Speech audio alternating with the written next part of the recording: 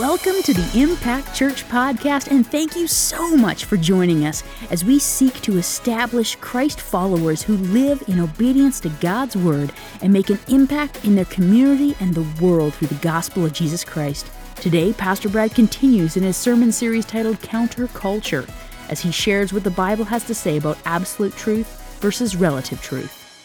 Are you ready to make an impact for Christ? The time is now.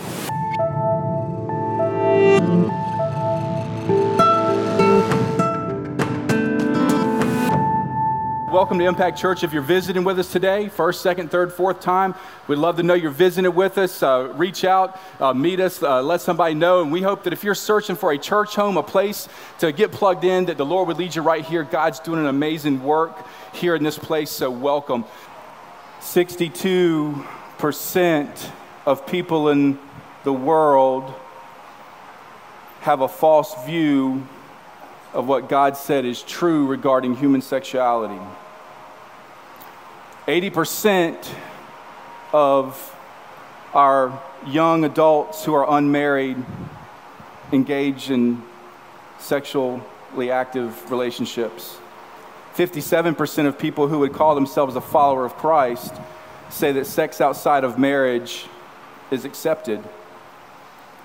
62% of people in the world, 54% of people who call themselves Christians believe homosexuality is an accepted lifestyle in the eyes of God.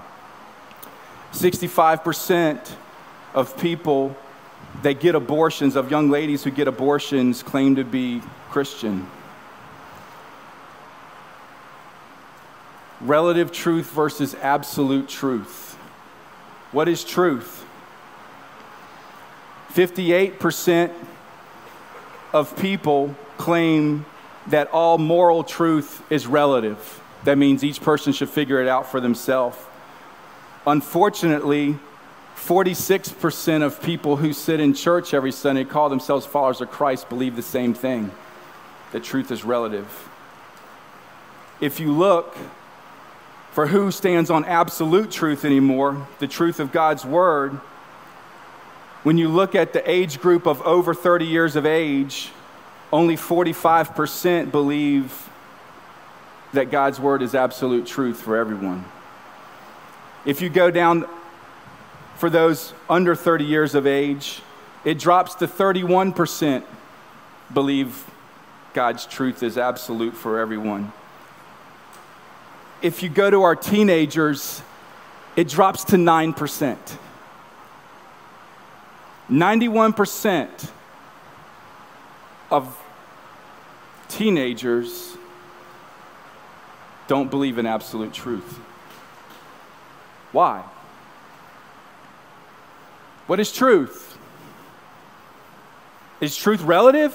Is that where we're at? Were we wrong for centuries in claiming God's truth to be absolute? Is this the new way? Is this the best way? Are we smarter than thousands of years of people before us?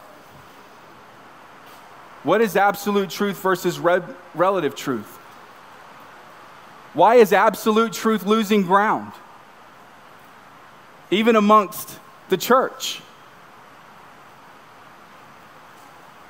Guys, it doesn't take much time to look around if you're a true follower of Christ and realize that we're not the home team anymore.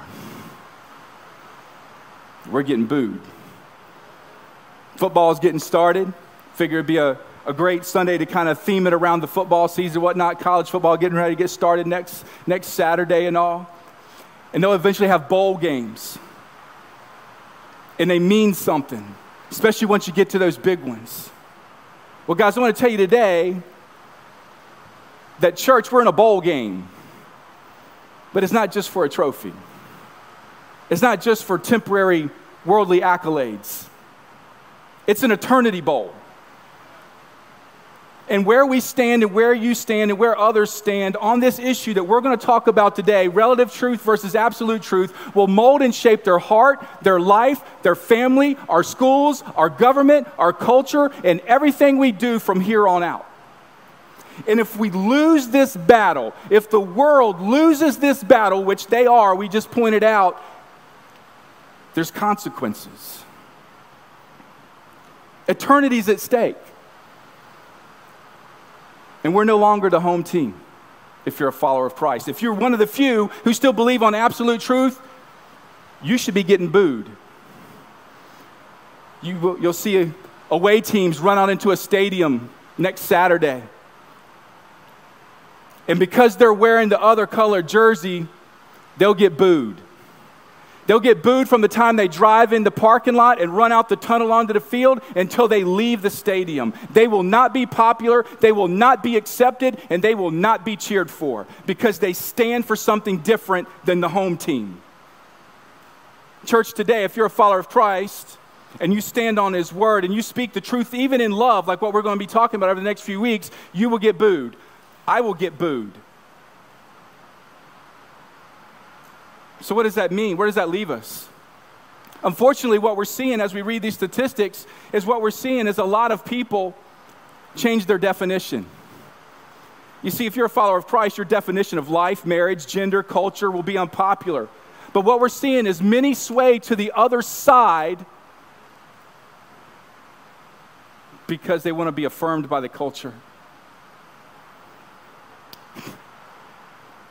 And they're giving up on what Christ says is true, on what Christ says is how we should live our life, and what will give us a full and abundant life, and allow us to miss out on the destruction and the pain that the world and a life of sin will cause people in a society that turns their back and their heart away from God. God wants us to miss all that. But so many people are swaying even in the church. You see, because when you're not the home team, the only way to not get booed is to change your jersey. And too many people are changing their jersey and still trying to say, I'm a Christian. Is that true? What does God's word say? Because remember, we're in something that has a battle with eternity at stake. Relative truth versus absolute truth.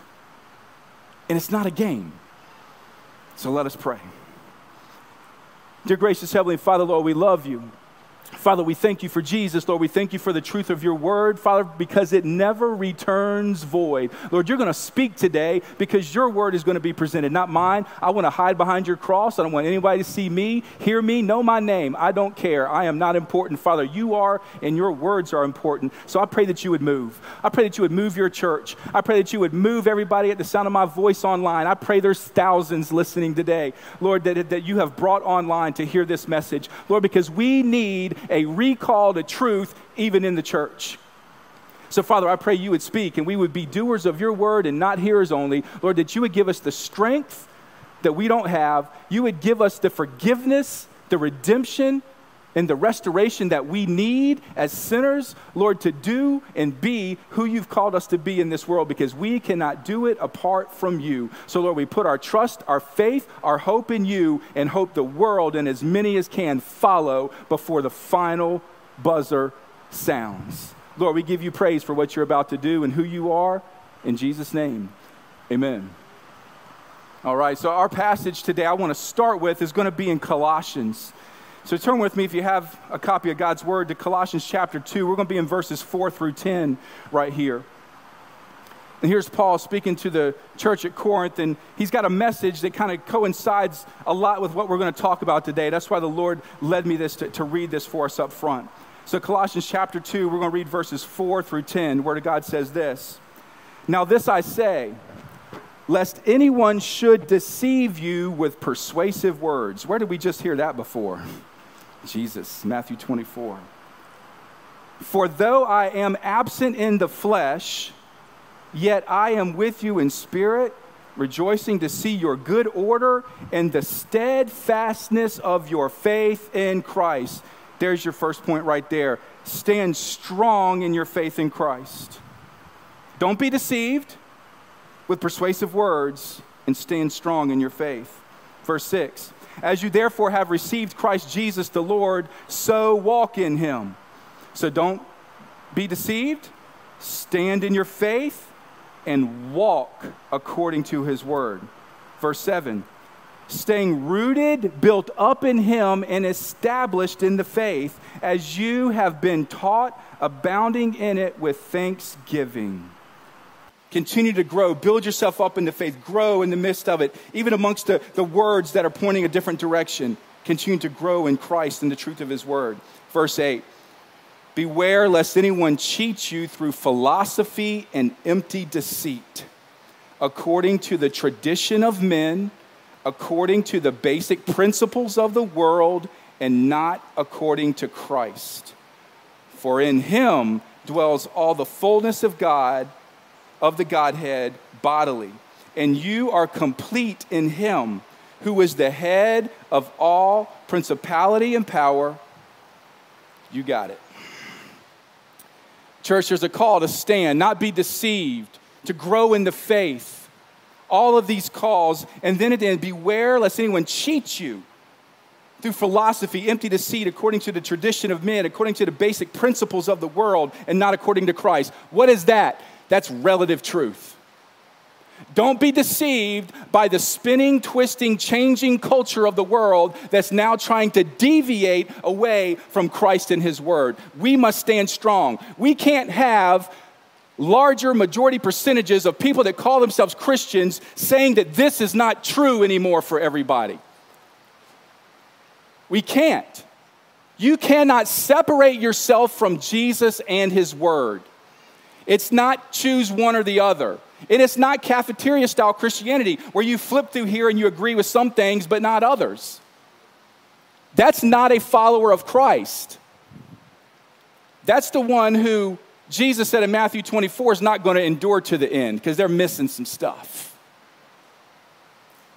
They think they got it, but they don't. There's a lot of people in the church like that. We just read those statistics, and it's so unfortunate that people somehow believe that they can trust and know Jesus and claim to be him and not put faith and trust in all of his word. Oh, they like the red letters. And then they say, well, if Jesus didn't say it in the red letters, then it just ain't needed right now. Where do you get that? From the twisting of the world, deceptive philosophy. That's where you get it. Because I'm going to show you in God's word that that's not true. So let's look. Because we see there's a bondage inside the church and even outside in how we think. There's a monster brainwashing by the culture going on toward the church on how we should think on certain topics. So I believe if God were here today, how he came to Moses and he said, man, I want you to go free my people. I want you to tell Pharaoh to let my people go because they're in bondage, they're in slavery. I believe he would come here today and he would call out, let my people think. Set my people free to think clearly outside of the world and in the truth of my word. That's what he would say because we're in bondage. We're enslaved by the culture. Make no mistake, we're in slavery. The statistics just show it. We're bonded by the culture and by an evil enemy, not a person, not flesh and blood. We're bonded by an enemy behind the scenes who wants to deceive. Be careful no one deceives you. First sign of the end of the age. Deception will be all over. And we're right in it. Relative truth has overcome biblical truth and moral truth in a lot of ways. And the symptoms we see are manifested in moral issues, unfortunately. We'll talk about a lot about what the Bible has to say about many of those as we go through the few weeks. But I'm going to be honest with you. If you're not solid on what we're talking about today, absolute truth versus relative truth, the rest of this series is going to mean nothing to you. Nothing. Because everything we're going to say is what God's word has to say about the issues we face today. And if you don't believe this word is absolute truth, then you might as well not come. You might as well stay on your knees and really pray for God to change your heart so that then you could come and hear the word and not run out the back of the church when I preach it the next few weeks. This word is true. It's all true or it's none true. That is the truth of God's word. Because God loves us And he is not coming to condemn or bash. That's not it. And that's not what we're doing. And that's not what this series is about. We are here to present the truth in love. And this series is more than anything else a call to authentic, true followers of Christ to stand strong on the Word of God. And to come back to the knowledge and the faith and believe and know that God's Word is true. So then we can therefore speak the truth in love. Everything that we're going to talk about the next few weeks. We need to understand that the real problem behind this is not the issues we face. It's like an iceberg, and we see the symptoms on the top. But really the problem is everything underneath. And everything underneath is pride, rebellion, doubt, indulgence. Everything that Satan did when he rebelled against God in heaven and was cast out and tried to deceive and divide and took a third of the angels with him. All the deception and the deceit, the rebellion, the pride, and the indulgence of the flesh, and creating doubt in the heart of believers. That's how we got to Adam and Eve. Did God really say? Take this, you'd be like God. Relative truth, not absolute truth. Your truth. That's what's going to make you happy. And that's where we are today. Francis Schaeffer said, biblical orthodoxy without compassion is surely the ugliest thing in the world. What does that mean? So that means as we stand on the truth, Church of Jesus Christ, we have to do it in compassion and love. We have to. Banging people over the head with the Bible and condemning them is not going to draw them to Christ. You will be speaking truth, but you have to bring the love in with it. And we're going to talk about what that looks like a little bit, especially over the next few weeks. So many people find themselves in a situation where they believe in God, they love God, they start to grow in God, and then one day either they go to school or they're faced with situations in their work or people in their family with relative truth and questions about the faith that they can't answer, so we start to doubt. And because we start to doubt, we start to say, well maybe you're right. Well, and you start to take off that absolute truth jersey and you start to put on a little bit of that relative truth jersey. And maybe it's not even on every subject. Maybe it's just on a few things. You'd be like, yeah, I see, 99% of this is okay. But these couple little things here, I can see where they changed. Really? Taking off the jersey, putting on the other jersey so you don't get booed. Where did this start? Where did this shift come about? We know that as we went through the 1300s, we were in the Dark Ages, the Middle Ages, where what the Bible said and what the church taught started to really not jive. And a lot of even churches at the time would preach something contrary to God's word.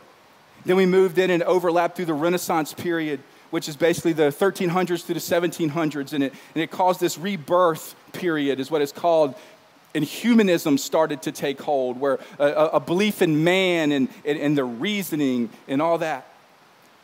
Inside of that, some people came back to Christ in the Reformation period and a return to the Bible and truth. As we moved through the 1600s and 1700s, the overlap again occurred with this age of enlightenment, where now it was, after humanism, man is good, and it was a utopia, and human reasonings really started to take foothold.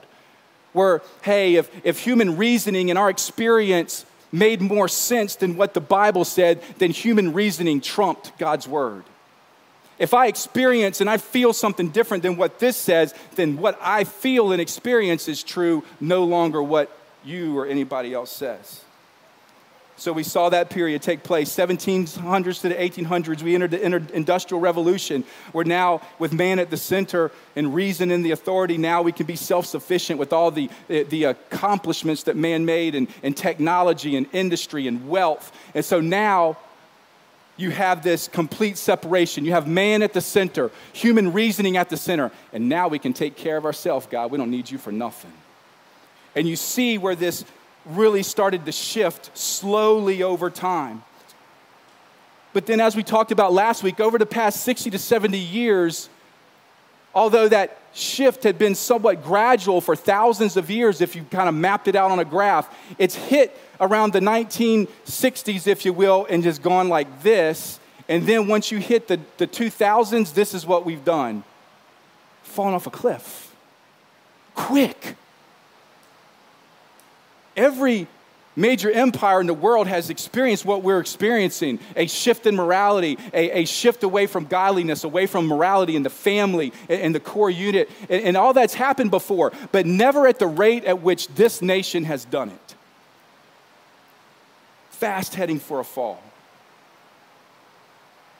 So in this series, we're not telling everybody about what's wrong and what you're doing wrong. You need to do this. You should do that. You shouldn't do this. You shouldn't do that. That's not what this is about. This is not condemnation. This is not Bible thumping. This is a call back for the church, first and foremost, to truth. And then inside of that, as we speak truth, I pray God will do what only He can do through His Spirit and through His Word and convict hearts and lives for people to repent and get their lives right with God. I pray that's a big part of it. But my call as a pastor, when I see statistics like we just read at the beginning, is to call the church of Jesus Christ back to truth. Because we need it. Because we've lost our ability to think spiritually.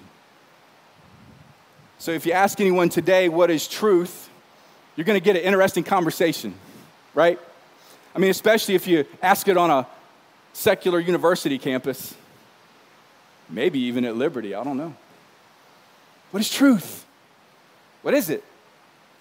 So let's go back to the starting point and let's answer the question, what is truth? Because that needs to be defined before we do anything else over the next few weeks. One of the most profound and really eternally significant questions in the Bible, what is truth, was asked by an unbeliever named Pilate, the man who handed Jesus over to be crucified. After he had asked Jesus who he was, what he was doing, he said, I've come to the world to testify to the truth. And then Pilate said these words in a very condescending way, rhetorical question, what is truth? What is truth? And here, 2,000 years later, the whole world breathes Pilate's cynicism. What is truth? Is truth subjective? Is it an individual world of preference and opinion? Is it a collective judgment? Is it a product of cultural census or personal experience? What is truth? Simple definition, really, if you gave a synopsis of what the Bible teaches, that truth is that which is consistent with the mind, will, character, glory, the being, and the Word of God. That's what is truth. So, truth is the self-expression of God through His person, through His attributes, and through His Word, and through His Spirit in our lives. That is truth. So truth is basically ontological. Ontological is basically the science of what truly is. It's a fancy way of saying it's the way things really are. It's truth. It's absolute truth. Old Testament, we know, refers to God as a God of truth. You can see that in Deuteronomy 32, Psalm 31, Isaiah 65, many other places. It calls God as truth. Jesus Himself said in John 14:6, I am the way, the truth, and the life. No one comes to the Father except through me. He is the truth. So what was that? He's there making a very profound claim that He is God, that He is deity. There we go. Absolute truth, gravity. We're going to talk about that in a little bit too. So there it is. God calling Himself as truth. His Word is truth. Jesus said, I am truth. Hebrews 1. Basically, the brightness of God's glory is expressed as the image of His person in Christ. Colossians chapter 1 says Jesus is the image of the invisible God, the firstborn of all creation, that He is God in the flesh, that He is truth. So therefore, you cannot separate Jesus from the entire Word of God. Can we hear that today? Jesus' words then are not just the red letters in your New Testament, is what that means, church. So many people are getting caught up. Well, Jesus didn't speak specifically about this. Jesus didn't speak about this. Jesus didn't speak about this. His word did. And he is there from the beginning. John 1, in the beginning was the Word, and the Word was God, and the Word was with God. Hey, and the Word became flesh and dwelt among us in verse 14. He is his Word. All of it. Get off the philosophical garbage that if the red words don't say it, it doesn't mean anything.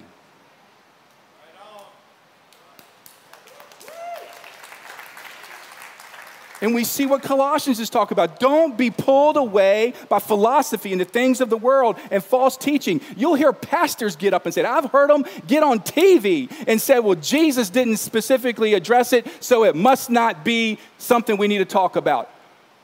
Woo!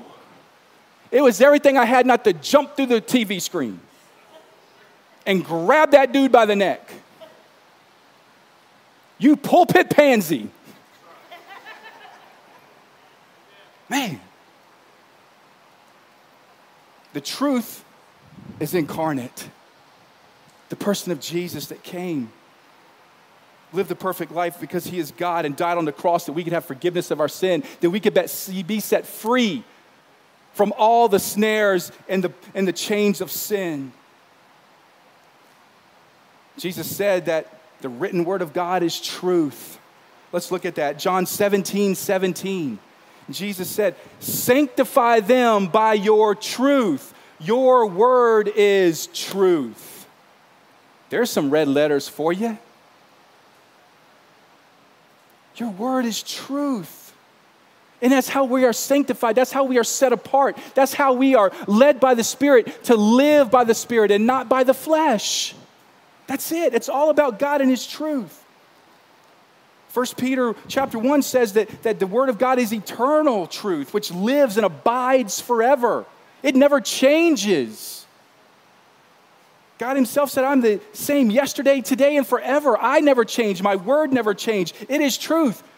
So why is the church deviating it from this? Because the culture is pulling us away. That's why. God's word didn't change. It's very clear through his word. So you can't have a difference of opinion between the word of God, Scripture, and the incarnate word of God, which is Jesus. They're both the same. They're both truth. Colossians chapter 3 later even calls Scripture the word of Christ. All Scripture, the word of Christ. Guys, there is no separation. A lot of people love the idea of the grace and mercy of Jesus, but then want to separate that Jesus and make a God, a lowercase g God of their own out of it, and separate him from his word so that they can live a lifestyle that is pleasing to them, because truth is this relative stuff. I'll believe in this because I love all this grace, mercy, hope, and love stuff. Man, give me all that. Hype the plate full on that, but I don't want any of this stuff over here. Can't do that. Jesus is his word, and his word is truth. You take all of him or none of him. John chapter 8, verses 31 and 32, Jesus said to the Jews that had received him, if you abide in my word, you are truly my disciples indeed. Oh, no, he didn't. He did. If you're truly a follower of Christ, you will abide in my word. Legalism? Nope. Because he knows a true follower of Christ has repented, has received the Spirit of God, and has the power of God, therefore, in them to lead them a different direction. It doesn't mean we're always perfect. It doesn't mean we don't mess up. But it means that we're heading a different direction, and it's God's direction and no longer the ways of the world. That's the beauty of Christianity, guys. It's the power of Christ in us. We're saved through faith, and we're led to sanctification through the power of his Spirit in us. Otherwise, all our righteous acts are filthy rags to him. You can do all the do's and don'ts that we're going to talk about over the next few weeks. You can do them. I'm doing them. And if you don't have Christ in your life and you're not led by the Spirit in it, then it means nothing to God. You can be a really good moral person and go straight to hell. You can.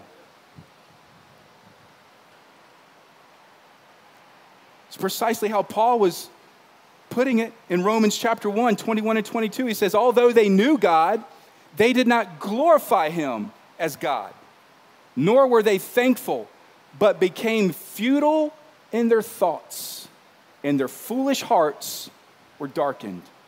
Professing to be wise, they became fools. And oh, how many people live on the intellectual status of the day. We're wise now. We're smart. We know what this says. If you're not following it, the Bible says in your wisdom, you just became a fool. Worldly wisdom is foolishness to God. Foolishness. So absolute truth,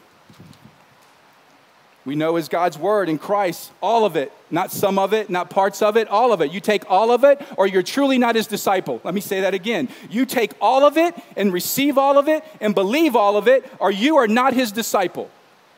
You've created a God for yourself, a false God that you are worshiping, and it's not the God of the Bible.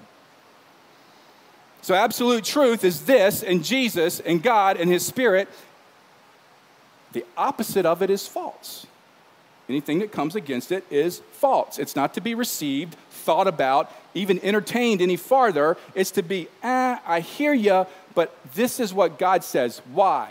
Why? Because he wants to be a bad God and make you miss out on what you think is going to feel good and make you have fun in your life? No, because he knows the pain and the destruction that will come not only in this life from a lifestyle of sin, but in the eternity spent separated from him because of it. And he loves us too much to see people go through this. So we need, as a church, to be the embodiment of his truth. That we, like we talked about last week, need to be his ambassadors, his representatives in this world, and uphold the absolute truth of Christ. But see, we live in a world today that may look at my shirt and be like, I don't think that shirt's great. I think it's white. I think that's hot pink. And then they would say, who are you to say I'm wrong? Well, because there's like an absolute color list going on like in the spectrum. I don't know, you know what I'm saying? But that's where we're at. Where people can change and believe what they want, and then we're supposed to accept and go along with it and say, well, if that's what you believe, you're okay. When you're mentally been deceived.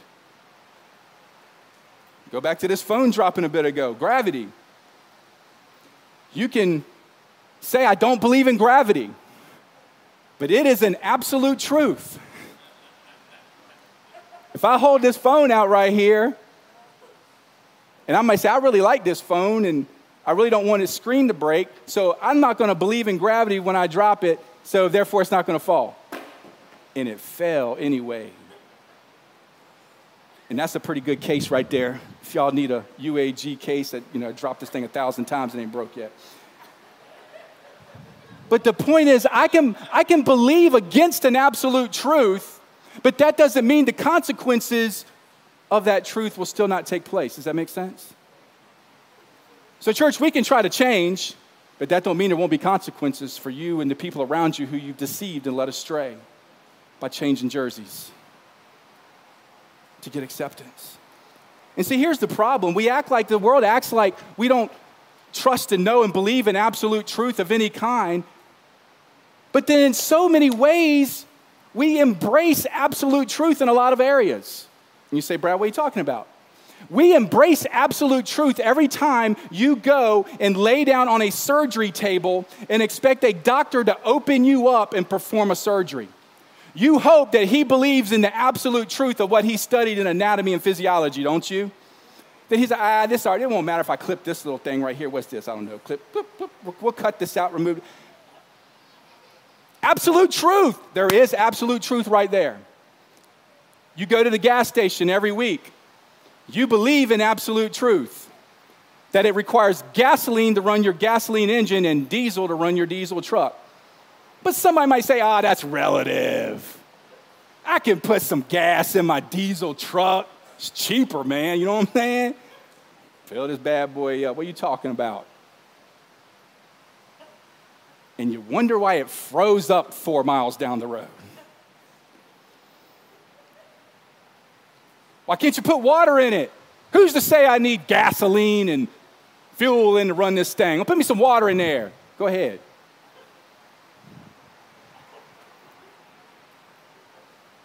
But yet we don't embrace absolute truth in other areas and say that everything's relative, especially when you start talking about the meaning and the existence of life. When does life start? What's right and wrong? Why do I exist? What is this life for? We start to say, oh, that's relative. But God said it's not.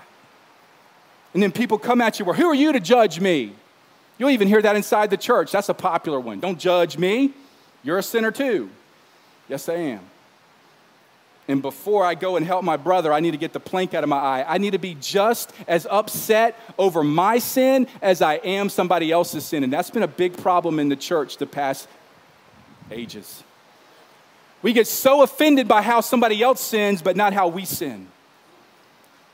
And if you take that stance, you better humble yourselves and pray and get right, or you have no right to try to go help your brother, Jesus said. Get the plank out of your own eye first, then you can go help your brother. Because the Bible also says, those of you who are religious, restore those in gentleness and meekness. And it calls us, man, if we bring a brother out of a sin, man, it overcovers a lot of sin. That's God's word, that we are to come and confront each other as we've deviated off the truth. The person that has the stance, don't judge me, has the mindset of relative truth, that they want to live a lifestyle outside of God's word and what they know to be true, and they don't want to hear anybody that says anything else about it. But we have to have the right stance in our heart first. Be very burdened over our own sin, more than others. It's wisdom. We know wisdom is two parts. It's knowledge and understanding. Knowledge is the what? Understanding is the why. You can have knowledge and not have wisdom. You can have the facts but not follow them and never be wise. A lot of people just want to say, look at Jesus and, man, I just want him to be a genie in a bottle and a cosmic vending machine that just makes my life work the way I want it to. It makes me feel comfortable, it makes me feel good, so I can have my Jesus and my sin too, and I can have the best of both worlds, and I never have to repent, and I never have to feel guilty about it, and I can feel like I can have this freedom in Christ to live like I want and do as I please and live like the world and live for myself and live for the culture and get cheered on the whole time, and I'm going to have a great life. And what do you mean, depart from me? What do you mean you never knew me, Jesus? What you need to hear through this series is not condemnation, not judgment, not Bible thumping. You need to hear about what breaks God's heart. And why God sent his son to the cross so that you and I could be free. After Jesus said, if you're truly my disciples, you'll abide in my word. In verse 32 of chapter 8 of John, he says, because you will know the truth and the truth will set you free. There's the heart of God. He wants you to be free from the painful consequences of sin and the destruction, because he knows, John 10:10, the thief comes to steal, kill, and destroy, but I've come to give you life and give it to the full. Will you follow my word? Will you stand on my truth? Will you abide in my ways? And then you won't have to worry about some of the consequences on this earth that follow. And you definitely won't have to worry about the eternal consequences that are to come.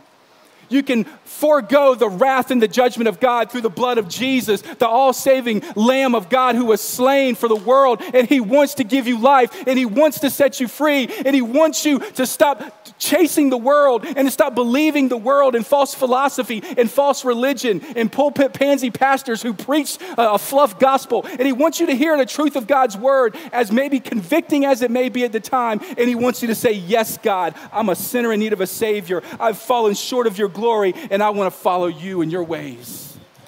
That's what he wants. That's what his call is. And it breaks his heart when it's deviated, especially in the church. Why? All this pluralistic thought and relative truth and everything's right, but yet on so many spots, man, even in our private lives, people that still believe in pluralism, relative truth, man, When it comes down to their private response to their own truth, it's absolute for them. You come against them, man, that's not relative no more because it's my truth. And because we all draw the line somewhere, we get offended and wounded when somebody comes out against what we perceive as true. But we need to realize truth is not subjective. It's not a outdated, irrelevant concept. Truth is an expression of God in His Word. And it's clearly defined and laid out for us in the person of Christ, in the attributes of God, truth of His Word, and the manifestation of His Spirit in our lives. It's the proof, it's the evidence of His truth. When the Spirit is manifested through a heart and a life that's surrendered and repentant to God. God wants to set you free.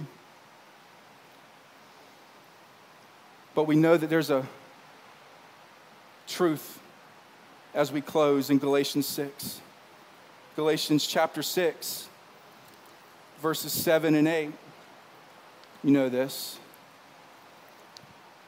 Do not be deceived. God is not mocked. For whatever a man sows, that will he also reap. For he who sows to his flesh will of the flesh reap corruption. But he who sows to the Spirit will of the Spirit reap everlasting life. God has provided a way out. A way out to set you free through His blood and through His Spirit. He doesn't want you to be in the bondage of people-pleasing anymore, or feeling like you got to switch your jersey. He wants you to be free from that and free to exist in the absolute truth of His Word. He doesn't want you to be free anymore. He doesn't want you to be bonded anymore, rather, in anxiety, in fear, in depression. He doesn't want you to be bonded in addictions. He doesn't want you to be bonded in debt and materialism. He doesn't want you to be bonded in sexual immorality, in a deceived mind from the culture. He wants to set you free. What more beautiful truth is that? So what type of things today as we close have maybe you've been deceived by? Maybe you've fallen into some worldly patterns in your own life and trying to justify them. Maybe not with your words, you wouldn't do that with your words, but maybe your actions are saying, what I believe and what I do is right, and who are you to say anything against me? When and where and how are you modeling truth? Moms, dads, grandparents, kids at school, on the ball field. How are you modeling truth? How are you thinking different than the world? Or have you been swayed to think like them so you don't feel the resistance? How does your life look different and reflect Christ? What areas in your life do you maybe need to say yes to the Holy Spirit and the truth of God's Word, and let Him prune the limbs off the tree of your life and your heart that aren't producing for Him? Pruning is painful at the time, but it produces a harvest. It produces new growth. It produces new life. Do you hear that message out of God's Word today? There's no condemnation here, none whatsoever. But an offer to be set free, to hear truth, to stand on truth, and to love others in that truth. Because if we truly say we love somebody, we will be willing to present them with truth. If you say you love somebody and you knew they were dying of cancer, and the type of cancer that they had, you had previously in your life, and you had experienced healing through this certain treatment, through this certain medication, how much would you not love them to not tell them about the treatment that you receive that gave you life? Guys, that's it. It's coming along beside somebody. It's not standing across the street with a picket sign screaming, "You're going to hell if you don't repent." There's no love in that. There's a lot of condemnation. But how about we cross the street, we go ahead and shake the person's hand and we learn their name. And we ask them who they are and we hear their story.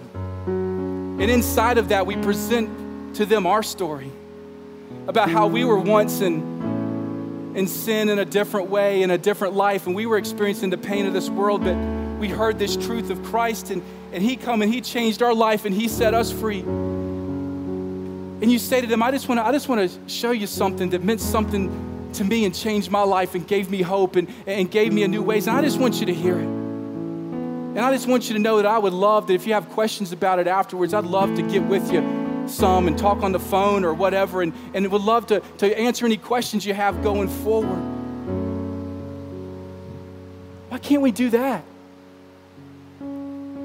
Because when we form a relationship and it gets personal, then the person knows that we care about them. And then inside of that, they see Christ in that. Even if they reject it, even if they get offended and mad, say, I don't want to hear about that stuff. It's still they see the heart of Christ in how you just responded. That you weren't calling names. That you weren't getting angry. That you brought light to a situation instead of heat. And that's what I'm praying we can do for the next few weeks. Because God's got some truth to share. So that His people can be recalled back to the truth, and so that others can hear the truth and be set free. Jesus made some intolerant statements. I'm the way, the truth, and the life. No one comes to the Father except through me. That's absolute truth. That's not many ways. I'm the way, the truth, the life. No one comes to the Father except through me. It's absolute. So He's either Lord or liar. And there's no in between. So guys, let's become a church that thinks again.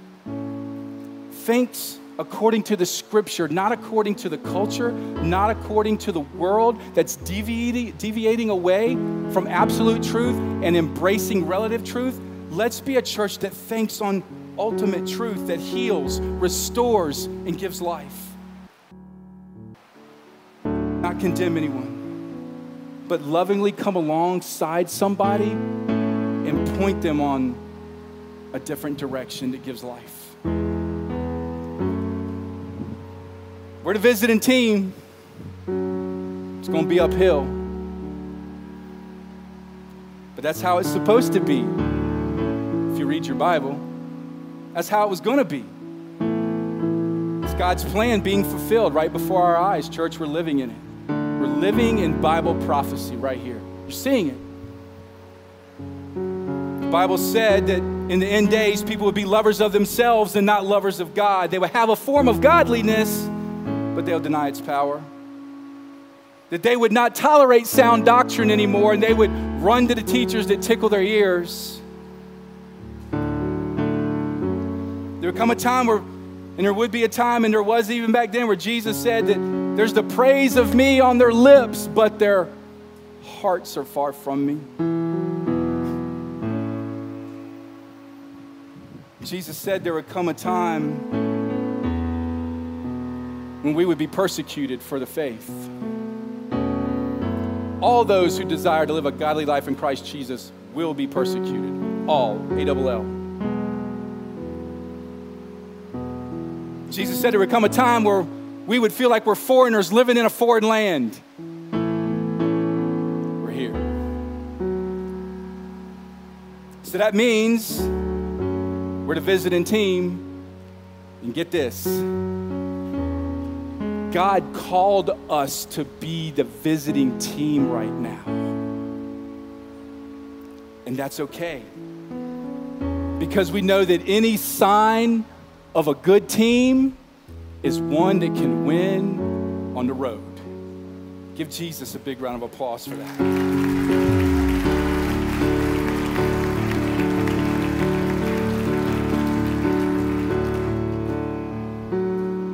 When you're in the fourth quarter of a game, the coach and the team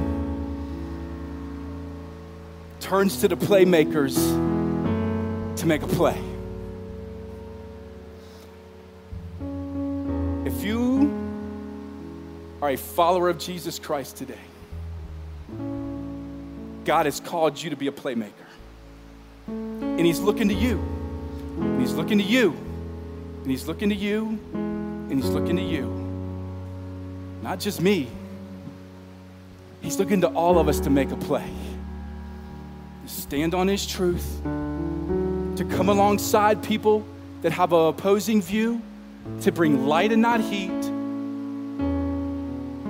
So that people can at least hear the truth and not condemnation. So the Spirit of God can attempt to work on their life, and they still may say no, and they will still persecute you. That will happen. But then we can take glory when we're persecuted for the name of Christ in that way. Because we've done what we've been called to do, and that's be salt and light. Everything that we've talked about last week. So this is the playbook.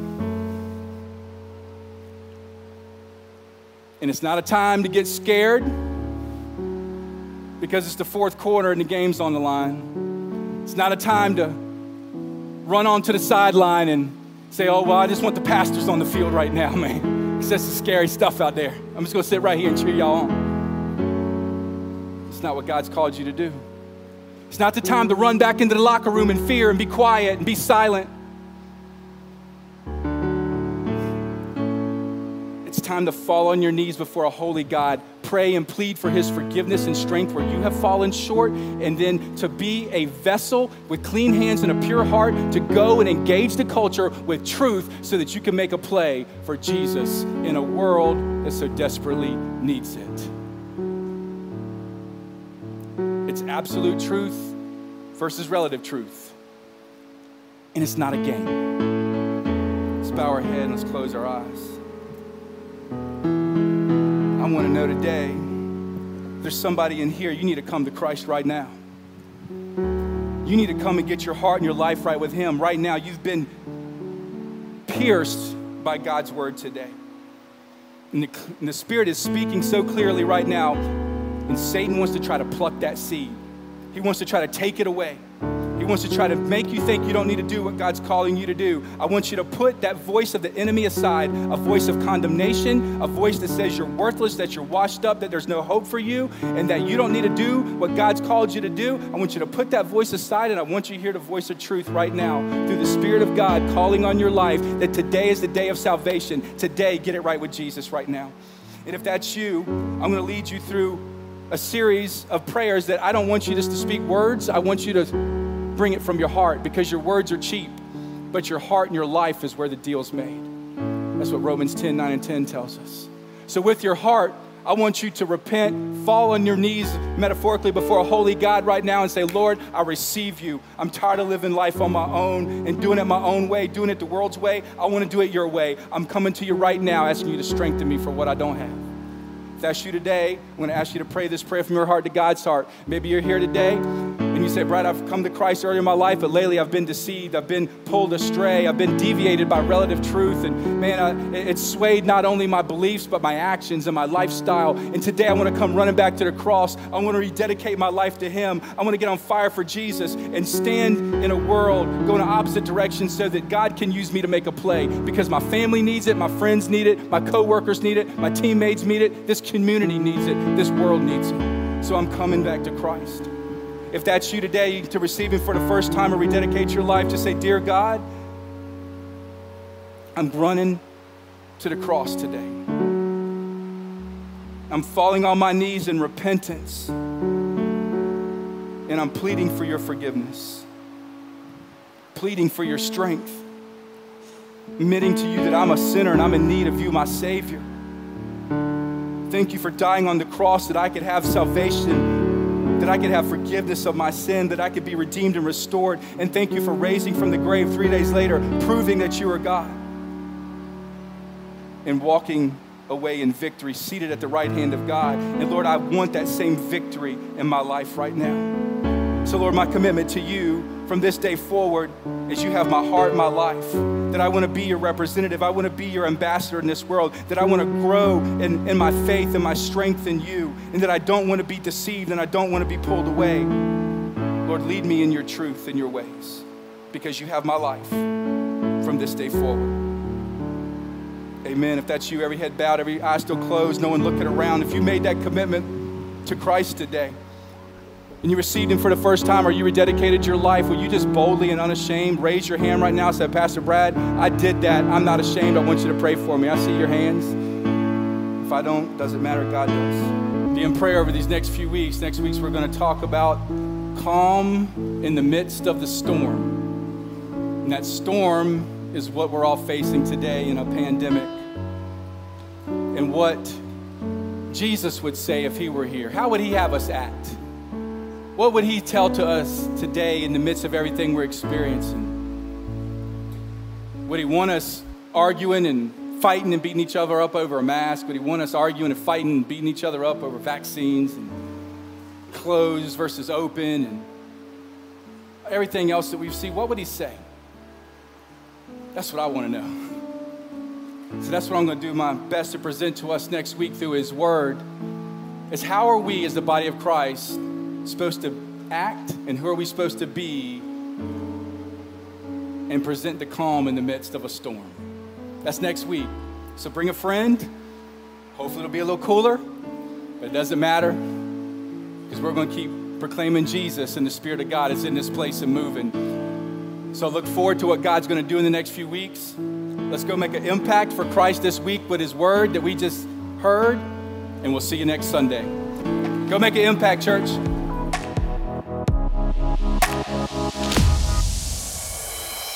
Thanks again for joining us today. The Lord is truly doing an amazing work, and we would love for you to be a part of it.